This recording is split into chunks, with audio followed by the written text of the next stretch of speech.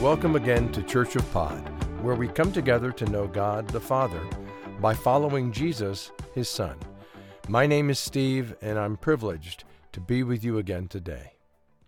Who am I? Now that's the question of the hour, isn't it? Especially across the Western world, it's become a huge industry. Personality tests like Myers-Briggs, Enneagram, DISC, StrengthsFinder, High Five, and Hogan are common across corporations and churches alike. I've actually taken each one of those tests as a team member in various companies the past few decades. DNA tests such as 23andMe, Ancestry, and Family Tree can reveal with pinpoint accuracy the makeup of a person's genetics and where in the world they're from. Then jump to social media, post your results, and let the games begin. Who am I? As fascinating and important as it may be to understand ourselves, we've lost sight of what's most important. There have been many times sitting in a church service and we're in the middle of worship and I feel like coming in with these words. It's all about me, Jesus. There's nothing about you, not your glory or your fame. Okay, maybe that's a bit extreme. But even though we know it's about Jesus, what does that really mean? Today, we begin to explore who Jesus says he is and how that will lead us to his Father. And the best way to understand Jesus is to start with a few of the things that others say about him and things that he says about himself. Let's begin with a foundational scripture. This is from the Gospel of Luke, chapter 9, beginning with verse 18. Now it happened that as he was praying alone, the disciples were with him. And he asked them, "Who do the crowd say that I am?" And they answered, "John the Baptist. Others say Elijah, and others that one of the prophets of old has risen." Then he said to them, "But who do you say that I am?" And Peter answered, "The Christ of God." Now in the New Life version, it says, "You are the Christ, Son of the living God." Jesus went on to say to Peter that bit of insight was not something that he figured out on his own, but that was revealed to him by the Father. And just think about it. I mean, that was huge. Peter recognizing that Jesus was the Messiah, the long-awaited Savior for the people of Israel, the long-promised Savior, but hundreds of years. Scripture records that the Messiah was promised, and there were a lot of different ideas about what that meant for the nation, for the people of Israel, what that meant in relationship to the Romans. But let's just focus on the revelation of who Jesus is. Jesus didn't say, "No, that's not me. That's somebody else." Jesus accepted that as something that was revealed by the Father himself. Let's go on. Now, this passage is a little bit lengthy, but I think it's worth reading the whole thing because it gives us some context. And a lot of times when we're looking at Scripture, you pull out a verse or two, and I think that's where you can get into trouble pretty quickly. And sometimes you really need to know the conversation or the story or the situation around a verse or a number of verses. So this is out of the Gospel of John, chapter 8, and we'll begin with verse 48. Now here's a scripture where Jesus clearly instructs us who he is. The Jews answered him, "Are we not right in saying that you are a Samaritan and have a demon?" And Jesus answered, "I do not have a demon, but I honor my Father, and you dishonor me. Yet I do not seek my own glory. There is one who seeks it, and he is the judge. Truly, truly, I say to you, if anyone keeps my word, he will never see death." Now right there, Jesus is promising them the assurance of eternal life. That's a big promise if Jesus is simply a human sent from God. Let's go on. "Are you greater than our father Abraham, who died? And the prophets died. Who do you make yourself out to be?" Jesus answered, "If I glorify myself, my glory is nothing. It is my Father who glorifies me, of whom you say, 'He is our God.' But you have not known him. I know him. If I were to say that I do not know him, I would be a liar like you, but I do know him, and I keep his word. Your father Abraham rejoiced that he would see my day, He saw it and was glad. So the Jews said to him, "You're not yet 50 years old, and have you seen Abraham?" Jesus said to them, "Truly, truly, I say to you, before Abraham was, I am."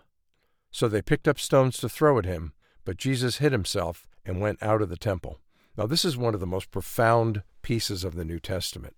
When Jesus claims that he is the I am, that before all things, I am, only the Father can say that about himself. And to me, this is one of the places where we begin to weave together the idea that Jesus is not just a prophet sent from God, that Jesus is God himself sent to earth for the salvation of his creation. Now, there's a lot more to that, and we're going to talk about that in a little bit. So let's have one more example. Here's another example from the book of John, this time in chapter 10, starting with verse 22. At that time, the Feast of Dedication took place at Jerusalem. It was winter, and Jesus was walking in the temple, in the colonnade of Solomon. So the Jews gathered around him and said to him, "How long will you keep us in suspense? If you are the Christ, tell us plainly." Jesus answered them, "I told you, and you do not believe. The works that I do in my Father's name bear witness about me.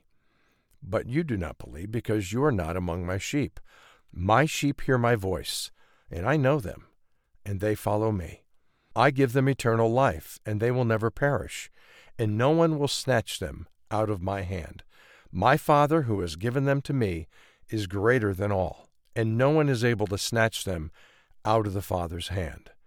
I and the Father are one." Wow. I and the Father are one. I don't even know if the Jews of that time, expecting a Messiah, would come, would deliver them from the Romans, would give them significance in the world once again. I don't know if even they thought that the Messiah would be more than a great prophet, more than Abraham, Moses, a great leader. So for Jesus to say, "I and the Father are one," and before Abraham was, I am, was the highest form of blasphemy. No wonder they wanted to stone him. But it wasn't just that. It challenged them at the very root of their understanding of who Jesus was. And I think today we're in a society where it's really easy for Jesus to be this great teacher. And you hear it often. People say, "Well, I think that Jesus is terrific. Has so many great things. God is love." But if you really look at what he's saying, if you understand the implications of what he's saying, Jesus is either who he says he is, or he's a madman. And I've been challenged recently to read a book. An early mentor of mine, Marty Root, told me about a book called On Common Ground, and I was especially interested because Timothy Keller is somebody that I respect. In fact, he just passed recently. He has led a really terrific life as a theologian, a scholar. He led a church in New York City for many, many years. And he writes one of the introductory sections that has to do with being the pastor. This is a whole group of different people, musicians, and others that are telling their perspective. And really that's what this podcast is about. Church of Pod is about different perspectives that lead us to Christ and ultimately to a relationship with God. And so we have so many voices in the world today, so many ways to go, so many things to consider, so many philosophies to appreciate, that I thought this would be a good opportunity to read this section here. And I'm going to go ahead. This is actually on page 20 of the book. It's fairly early on. But this is Dr. Timothy Keller, pastor, talking about his own story. And he says this: "The mainline Protestantism I knew in the 1960s offered a kind of compromise. I said it was possible to have an expressive self and still believe in Christianity. It was clear, for example, that in that kind of church you could be an active member and still have sex as desired. You could believe whatever Christian doctrines you found plausible and reject the others. You, yourself, your intuitions and feelings, rather than the Bible or church teaching, were the final arbiters of right and wrong. I faced three possibilities: abandon Christianity completely so that I would be free to pursue my desires, ambitions, and passions without any inhibition; 2, reaffirm being a mainline Christian; or 3, embrace the gospel and throw my lot in with the little, despised band of evangelical Christians on a very progressive campus. Why did I end up choosing option 3? Writing 50 years after the events, I cannot remember my thought processes perfectly. But one way the campus ministry group appealed to me was by claiming that their way was based on evidence and argument. Looking back on it, some of these claims were overblown, and yet this invitation to reason and to think rather than simply follow my desires was compelling. Almost as decisive for me, however, was an unadorned reading of the gospel texts. Our fellowship meetings were largely Bible studies. As a group, we reread the passages and discussed our observations. Without coercion, I discovered in those texts a Jesus who was inexplicable on the basis of my then-held theories about who he was. When reading the Gospels, I had a sense of personal encounter with an immediate presence, and yet the texts appealed to my reason as well. I concluded that the Jesus I met there could not have been fabricated by the early church, nor could he be domesticated as just another religious sage or teacher. The Christian gospel confronted me, one could say, at the worldview level. It challenged the baseline narratives of my culture. If Jesus was who he said he was, then my identity was not something I could define by myself. I could only realize my true self by aligning with Christ. I reflected long and hard on Jesus' words in Mark 8:34-37, especially as they were rendered in the New English Bible translation. Anyone who wishes to be a follower of mine must leave self behind. He must take up his cross and come with me. What does a man gain by winning the whole world at the cost of his true self? It was a striking paradox. In one sense, to follow Christ is to leave self behind. That is, to no longer make self-definition and fulfillment one's chief concern, but rather to live for Christ. And yet Jesus said this is the way to discover your true self. In fact, if you were merely to achieve your goals and fulfill all your wildest dreams, you would only succeed in becoming alienated from the man or woman you were meant to be. You can only become yourself if you do what you were created to do, to serve and obey God unconditionally, to love and rejoice in Him above all other things. There could not be a more counterculture idea. Well, that's a great piece from that book, and I'd recommend reading it. It will challenge you. It has me. When I was 19 years old, I was still confused about this concept of the Trinity, the relationship between Father, Son, and Holy Spirit. And I was a bit because I grew up in a family that half of the family, my grandmother, aunt, 10 cousins, were all Jehovah's Witnesses. And Jehovah's Witnesses don't believe that Jesus is God. And there's a whole discussion around that. I don't really want to get into the theology of it or the history of how they came to follow Charles Russell. But one of their main tenets is Jesus was a God, but not God himself. And so I went to a mentor of mine at the time, and he explained it brilliantly.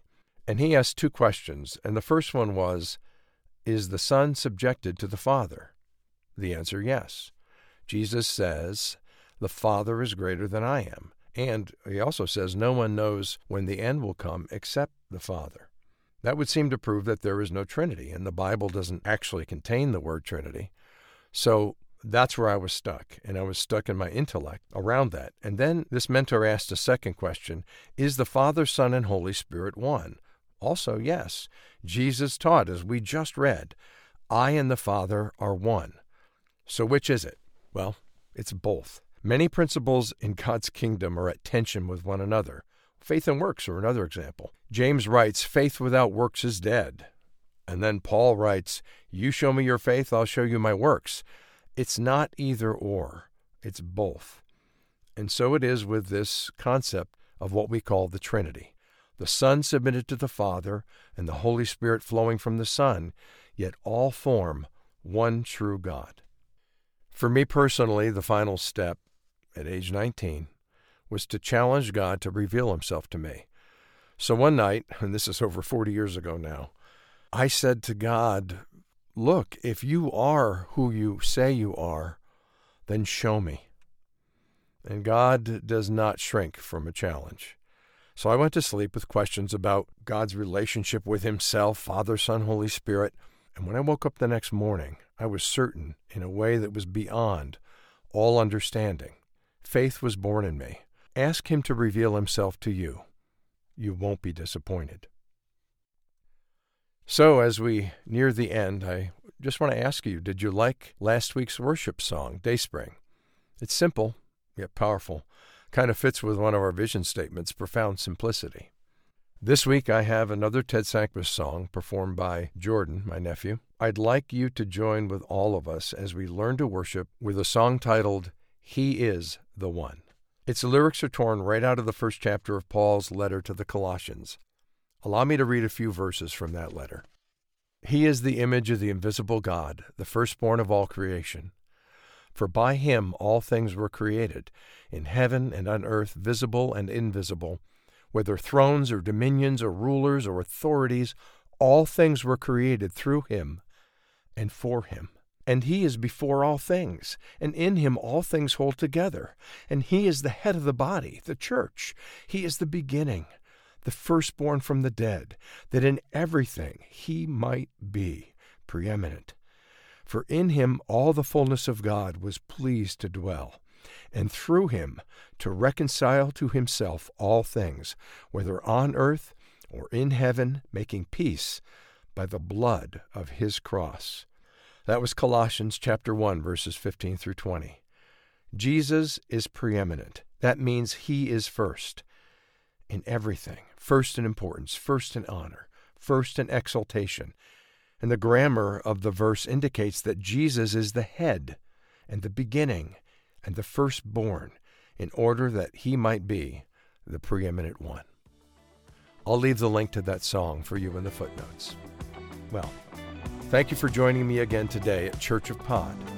Our email address is churchofpod@gmail.com. Until we come together again next week, may the Lord truly bless you.